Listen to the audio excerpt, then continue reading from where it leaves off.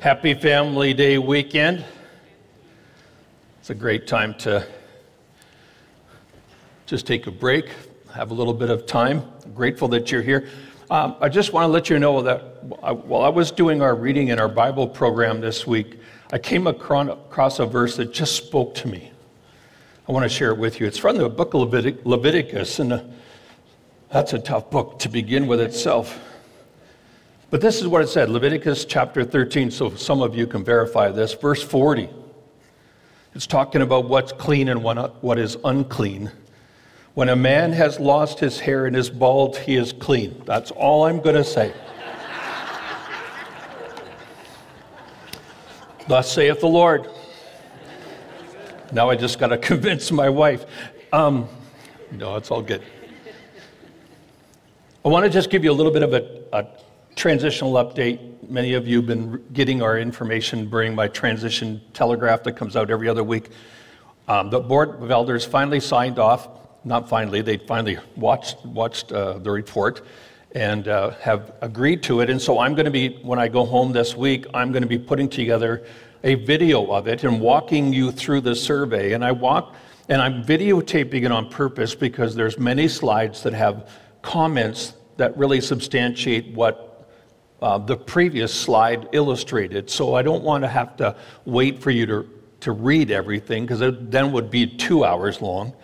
But all I'm going to encourage you to do is to pause it and then read it and then keep going through. So be on the lookout for an email that says this is ready to go. It's only going to be up for about 14 days, but we wanted to report to you. And then in there, you'll see what some of our steps are moving forward. Is that all right? You got it? Good. All right, here we go. I want to see if I'm in the right place this morning. How many of you this morning have ever done something wrong? Put up your hand. Okay. I'm in the right place then. Up until COVID, I had the privilege of attending a conference by my mentor and friend, John Maxwell. And whenever he works with an organization, he conducts a voluntary worship service early in the second morning.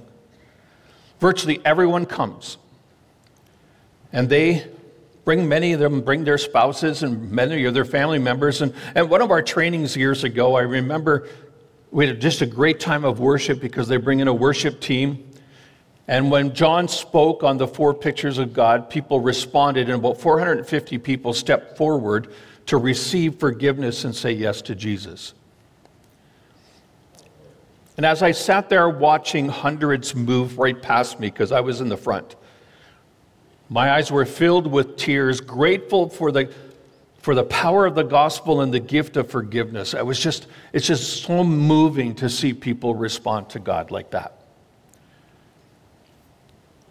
How many of you here today would like to experience a touch of God to enable you to look to the future with confidence? How many of you here today would like to know how to walk freely from your past? How many of you would like today to see an example of someone who was greatly used despite their past? And how many of you here today would like to know the next step in becoming all that God has planned for you? If any of those questions spark an interest in you and a desire in you, then you're in the right place. Will you stand with me? I want to read our passages of Scripture this morning. They're not on the screen, so you're going to have to listen to me. Will you stand as we read God's Word? I'm going to read 2 stories about Peter from John chapter 13 and then John chapter 21. This is what it says. When he is gone, Jesus said, "This is the Son of Man glorified, and God is glorified in him. If God is glorified in him, God will glorify the Son in himself, and he will glorify him at once. My children, I will be with you only a little longer. You will look for me, and just as I told the Jews, and I tell you now, where I am going, you cannot come. A new commandment I give to you, love one another as I have loved you, so that you must love one another. By this, all men will know that you are my disciples if you love one another." Simon Peter asked him, "Lord, where are you going?" Jesus replied, "Where I am going, you cannot follow, but you will follow later." Peter asked, "Lord, why can't we follow you now? I will lay down my life for you." Then Jesus answered, "You will really lay down your life for me? I tell you the truth, before the rooster crows, you will have disowned me 3 times. We know what happens. Peter does disown him. Now listen to these verses in John chapter 21. Afterward, Jesus appeared, after he would risen from the dead, after he appeared again to the disciples by the Sea of Tiberias. It happened this way: Simon Peter, Thomas, called Didymus, Nathanael from Cana in Galilee, the other sons of Zebedee, and the 2 other disciples were together. "I'm going to go out to fish," Simon Peter told them, and they said, "Well, we'll go with you." So they went out and got into the boat, but they caught nothing that night. Early in the morning, Jesus stood on the shore, but the disciples did not realize that it was Jesus. He called out to them, "Friends, haven't you any fish?" "No," they replied. He said, "Throw your net on the other side of the boat, and you will find some." When they did this, they were unable to haul the net in because of the large number of fish. Then the disciple whom Jesus loved, that's John, the one who wrote this book, said to Peter, "It's the Lord." And as soon as Simon Peter heard him say it is the Lord, he wrapped his outer garment around him, for he had taken it off, and he jumped in the water. And the other disciples followed in the boat, towing the net full of fish, for they were not far from shore, about 100 yards. And when they landed, they saw a fire of burning coals there with fish on it and some bread. And Jesus said to them, "Bring some of the fish that you've just caught." And Simon Peter climbed aboard and dragged the net ashore. It was full of large fish, 153. You think numbers don't matter? They do when you're fishing. But everyone with us, but even with so many, the net was not torn. Jesus said to them, "Come and have breakfast." None of the disciples dare ask him, "Who are you?" They knew it was the Lord. Jesus came, took the bread and gave it to them, and did the same with the fish. Now this was the 3rd time Jesus appeared to the disciples after he was raised from the dead. This is the word of the Lord. Thanks be to God. Please be seated. Let me ask you a question this morning. Who is the hardest person to forgive? It isn't a trick question. As I've been working with people for over 40 years, here are some of the things that I've discovered about you and about me. Being raised in the church, most Christians, and I must include myself in this, struggle with 4 simple yet powerful truths. 1, I had a difficult time loving myself. I was a sinner saved by grace, and when others would say, "I believe in you," I would hear this voice in my head that whispered, "They're just saying that, but you can't achieve much."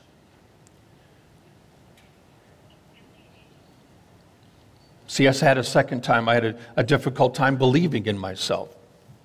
You see, I was a sinner saved by grace. The third thing was I had a difficult time investing in myself. And if I could not achieve much, then why would I even spend money investing in myself?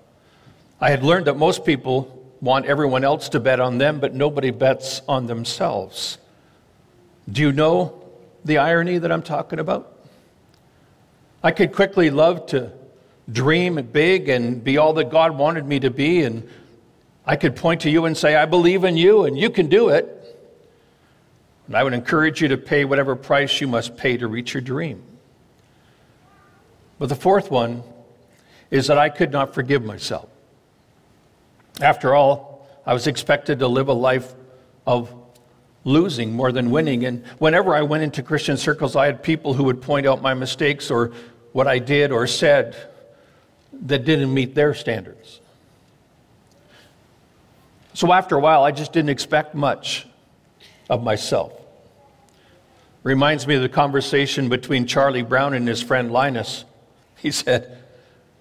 Charlie Brown said to Linus, "Don't take it too hard. I've done a lot of stupid things in my life too." Charlie Brown, he was quite the theologian. Friends, if you and I are going to live a life of victory and freedom, we need to realize this truth for today. There are days when I can't forgive myself. How about you?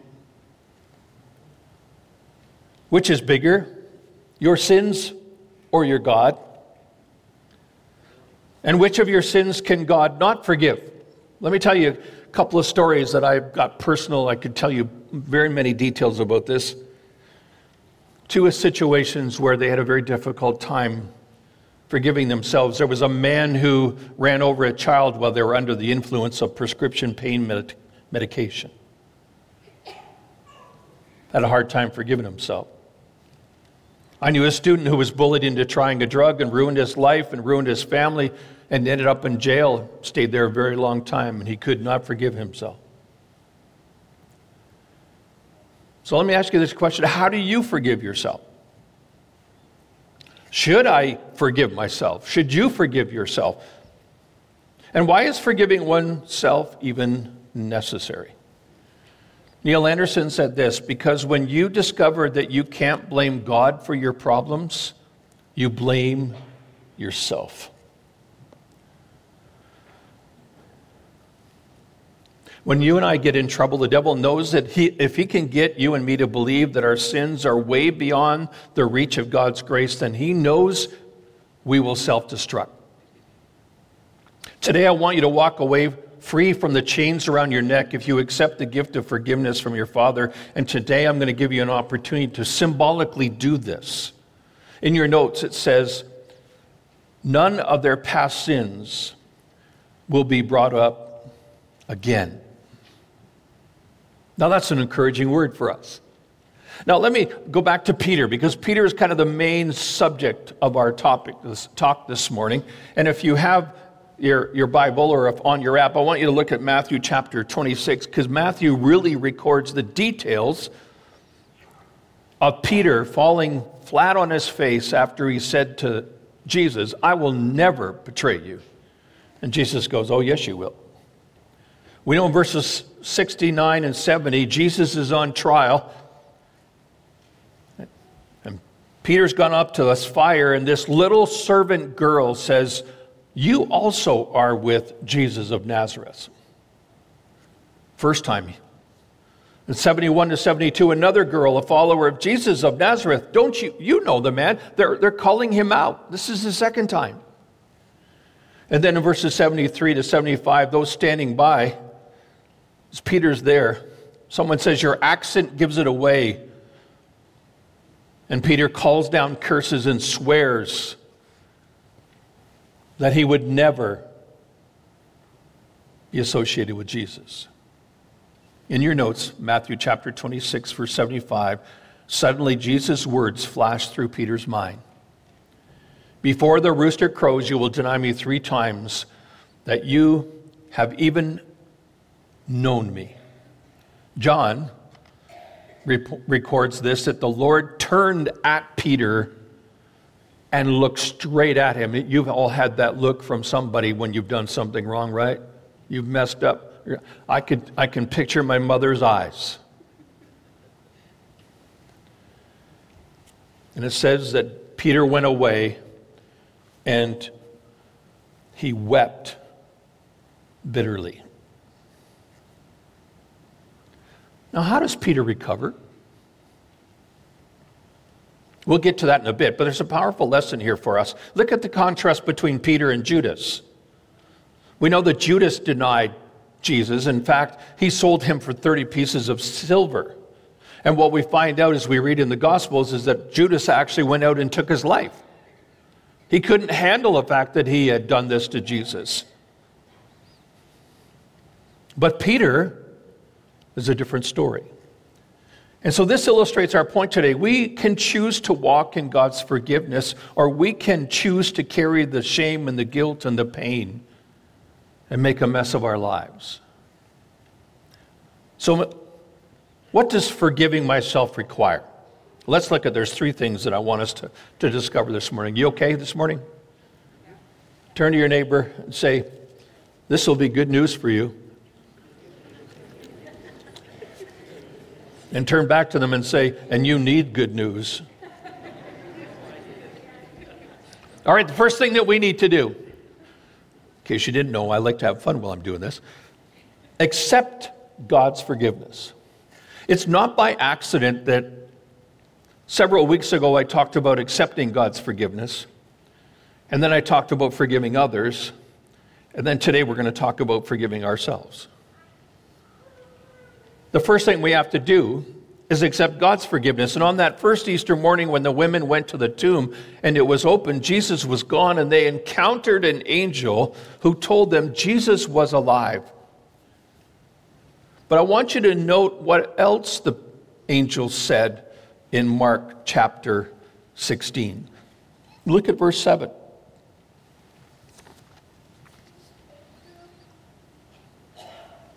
But the angel said, do not be alarmed, for you're looking for Jesus of Nazareth, who was crucified. He isn't here. He is risen from the dead. Look, this is where they laid his body. Now go and tell his disciples. I want you to underline this. It's already underlined in your notes. Why don't you circle it? Including Peter. That Jesus is going on ahead of you in Galilee, and you will see him there just as he told you before he died.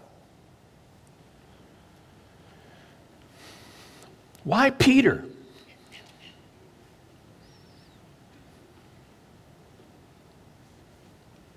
Why would the angel specifically say to Peter, he's alive? If Peter was anything like you and me, he would be overwhelmed with shame, disgust, and guilt. If we had denied knowing Jesus, in fact, I'm just thinking even now that if I knew that if Peter was told that Jesus would see him again, he's going, oh man.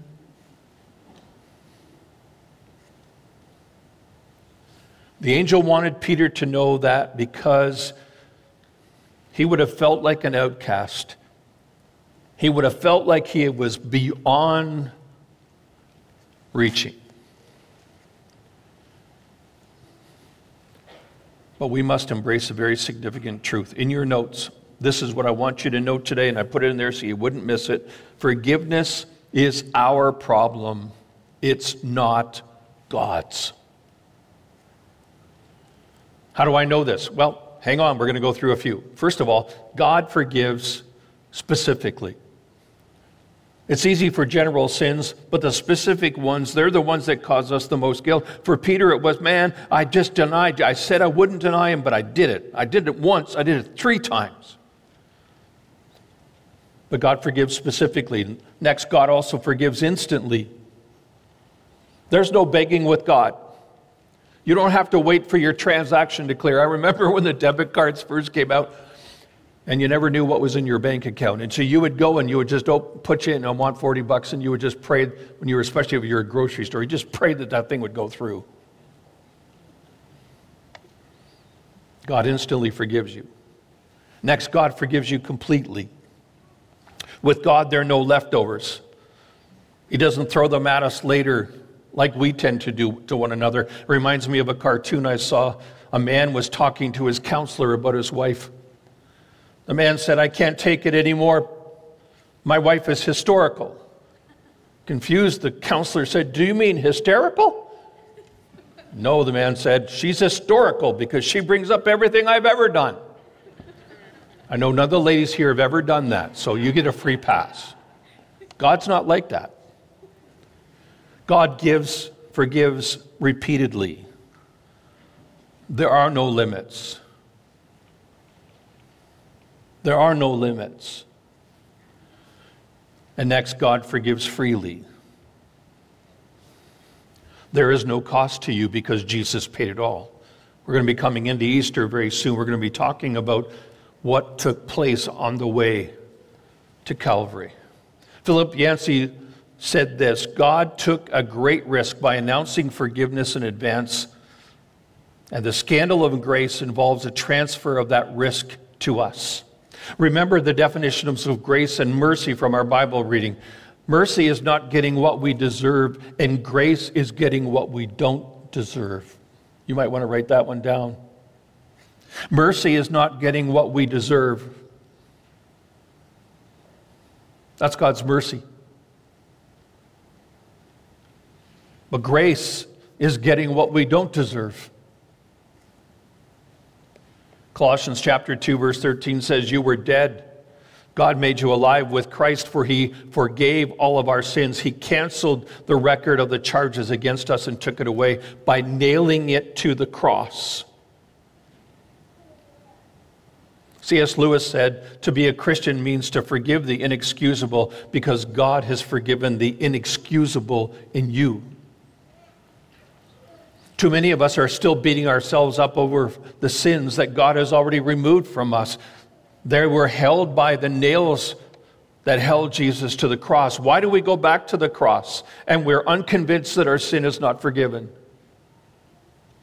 Remember this definition that forgiving is giving up my right to hurt you for hurting me. And that is what God did for you and me. He gave up the right to hurt you and me for hurting him, but your sin had to be paid for, and Jesus was hurt. So the first thing we have to do is accept God's forgiveness.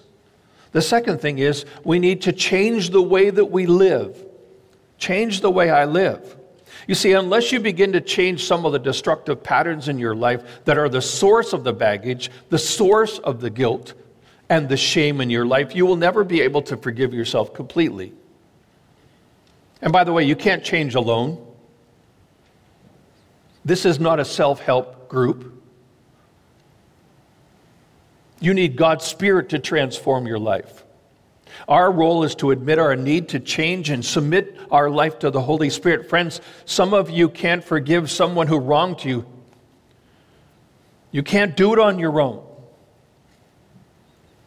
You need the Holy Spirit to help you. And the same is true for yourself. You can't forgive yourself on your own. You need the Holy Spirit to do that work in your life.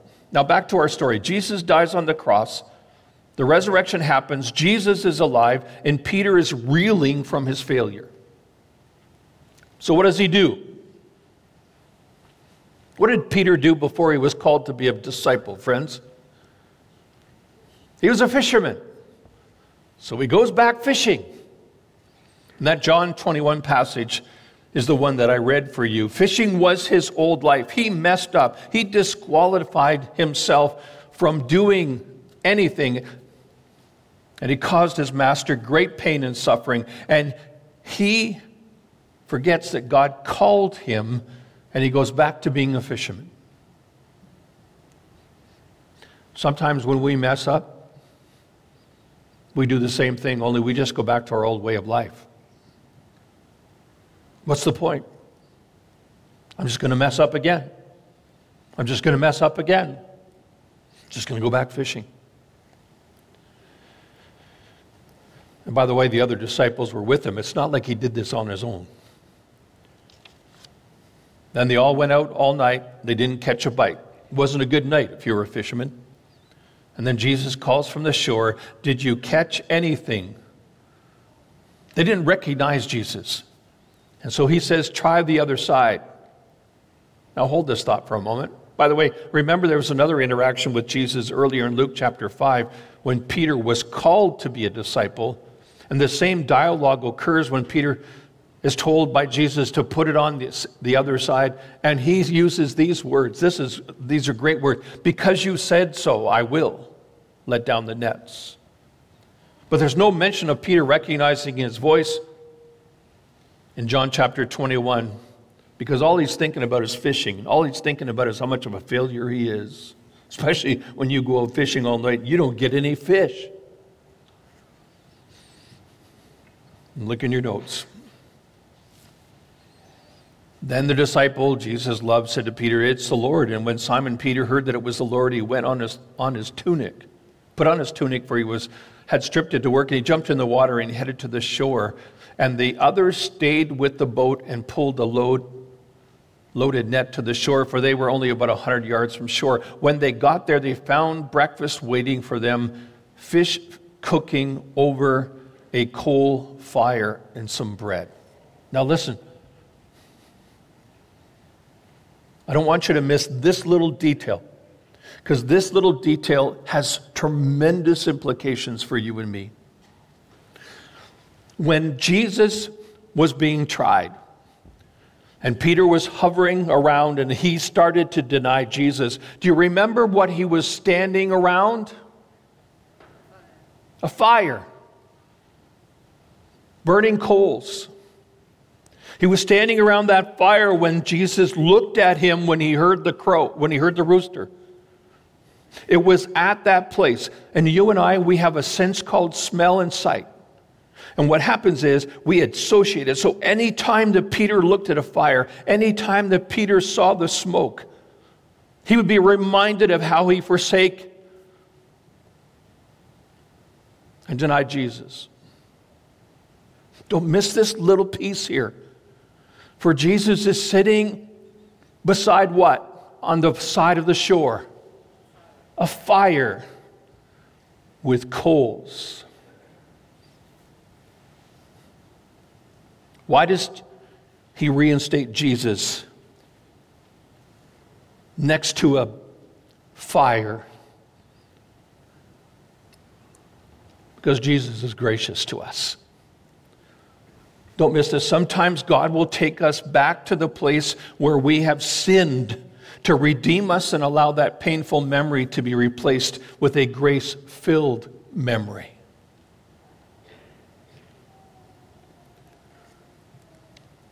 See, Jesus didn't want Peter every time he came to a fire to be reminded of how he denied him. He wanted to redeem that spot. He wanted to bring him back. We didn't even talk about how Jesus has a dialogue with Peter. What he does do is he says, I want to replace what you thought was shame, where you messed up. You thought I wrote you off. I want you to realize how much I love you, how you're forgiven. And what does Peter do after this?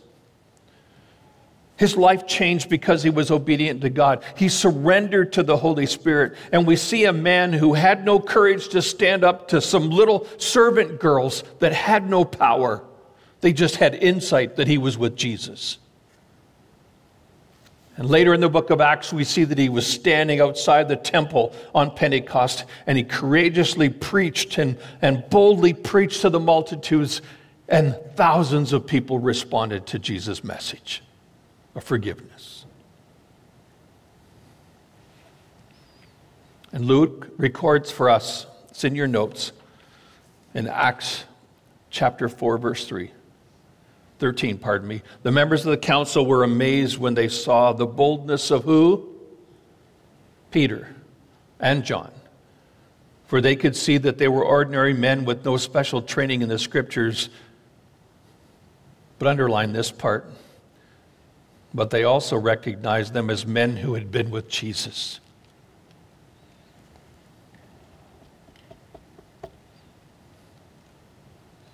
As I was reviewing this morning, I said, oh Lord, may it be said of me that when people see me, they think this man must have been with Jesus.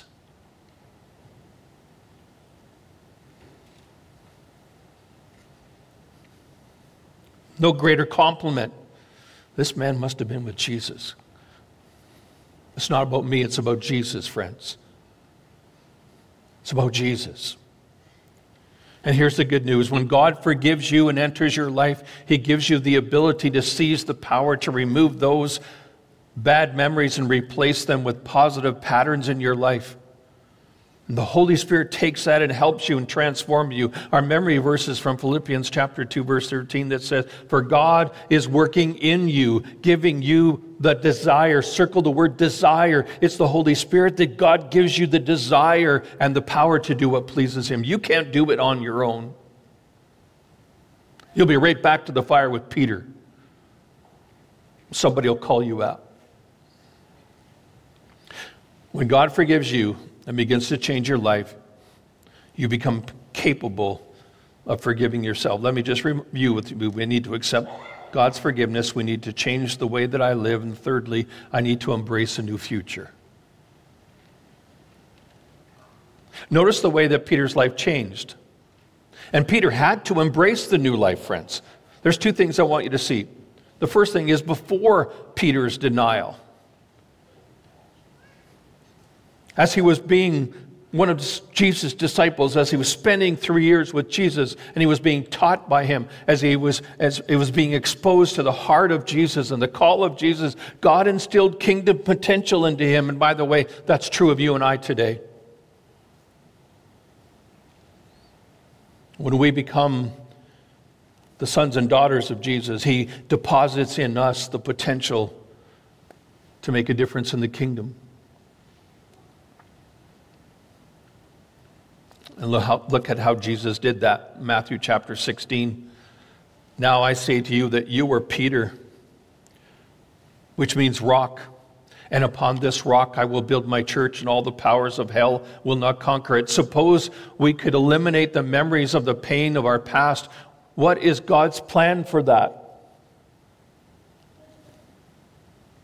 God does forgive the past, but he never erases it because he has a purpose for it. Have you ever asked yourself, how can God use me in his work? How can God use me at Circle? How could God use me in Saskatoon or in the area in which I live? Take a second look and behind you. Look at the baggage, the things that hurt the most, and let God redeem them for his glory. Let him repurpose your pain and use an experience to help other people draw closer to Jesus. But the second thing is I want you to see after Jesus' denial that God wants to redeem not only his past, but our past. Look at 2 Corinthians chapter 12. These are Paul's words. Each time he said, my grace is all you need. My power works best in weakness. For I know that I'm glad to boast about my weakness so that the power of Christ can work through me. God wants to turn your past into your most powerful ministry. But Bob, you don't understand my situation. Friend, remember at the start of the message I said I had difficulty loving myself, believing in myself, investing in myself, and forgiving myself? Listen closely this morning. Each of these 4 things exposed a lie that I believed and maybe you believe this morning. Perhaps you have done as I did and accept the lie as a truth that I was unworthy to have these things. You see, the enemy of our soul wants you to believe that you're not worthy to become all that God's planned for your life and for mine. The enemy and some others like to hold your past and leave you paralyzed for today and tomorrow. You see, nothing you can do can limit the plans of God for you as long as you're willing to turn to God, ask for forgiveness, and forgive yourself. Peter understood this, for he wrote in his book in 1 Peter chapter 5, verse 10, these words, all the God of all grace, who called you into his eternal glory. He says, grace means there's nothing that you can do to make God love you more and nothing that you can do to make God love you less.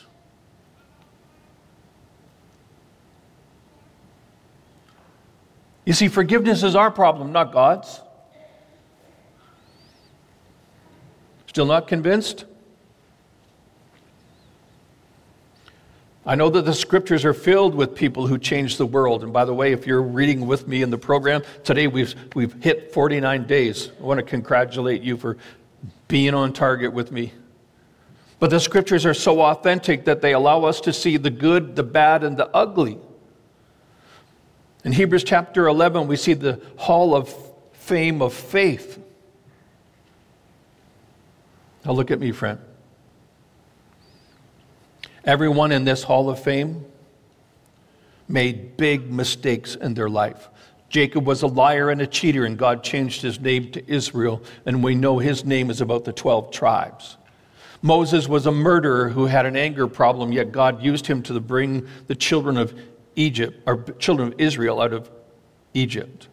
David was an adulterer and a murderer, and yet God made him a man after his own heart and is known today as the greatest leader in Israel. Jonah ran away from God, and God brought him back and used him to change an entire city. Paul persecuted and murdered Christians, yet God used him to become one of the greatest evangelists and church planters in history. And yes, Peter denied Jesus, but God used him to become the central figure in founding the very first church.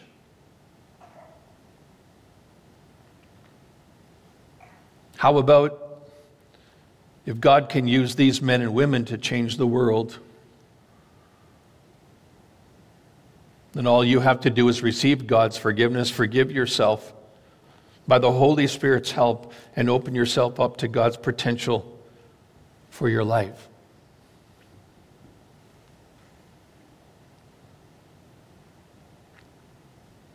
Maybe you won't hit the wall of faith, but today you can hit the wall of forgiveness. If you want to be in God's Hall of Fame, you need to write your name on God's wall of forgiveness. Because in Romans, Paul said in Romans chapter 8, there is no condemnation for those who are in Christ Jesus. So we need to stop condemning ourselves. We need to stop listening to people who condemn you. God's not condemning you. He's calling you to himself. Stop living in bondage. And when you walk out here today after you've written your initials on these walls, then leave this place open to God's unlimited future. In your notes, there's your memory verse. But then there's a little prayer. Lord, thank you for forgiving me. I realize that I've been carrying around the chains of past sins that have been already forgiven. I want to trust you with my past as well as my future. Today, I receive and walk in your forgiveness for it. You fill in whatever it is that God has brought to your mind and you sign it. Because I want to invite you as an act of choosing to forgive yourself. In a few moments, we're going to sing, and there are two boards up here, one on either side, and there's some markers there that you can use. Just grab it and write on the board your initials as an act of accepting God's forgiveness and embracing all that God has for you today. My challenge is, will you respond? Will you pray with me? Worship team, won't you join me up here?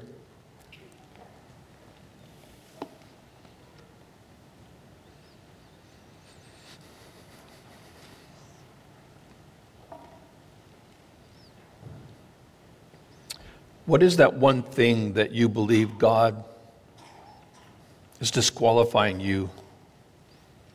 Or maybe what you're disqualifying yourself from being used of God? Just name it. It's there.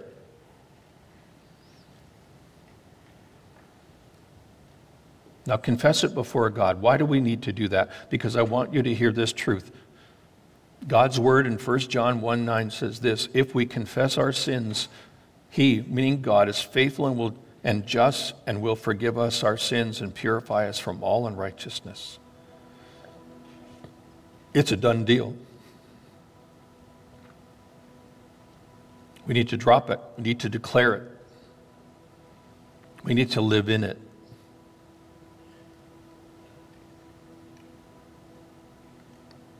Just listen to the voice of the Spirit this morning.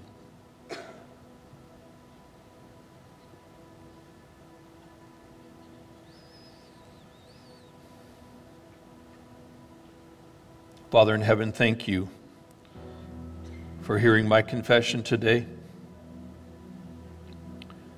Jesus, thank you for bearing my sin. Holy Spirit, fill me,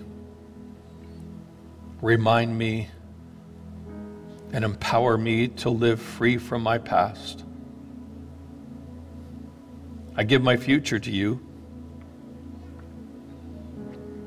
I recognize there are going to be times in the future where I'm going to fail and I'm going to sin again, and I'm simply going to confess it to you, give it to you, and draw closer back to you.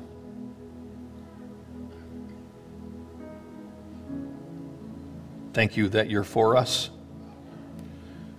that you're with us, and that you provided for us. I pray all these things in Jesus' name. Amen.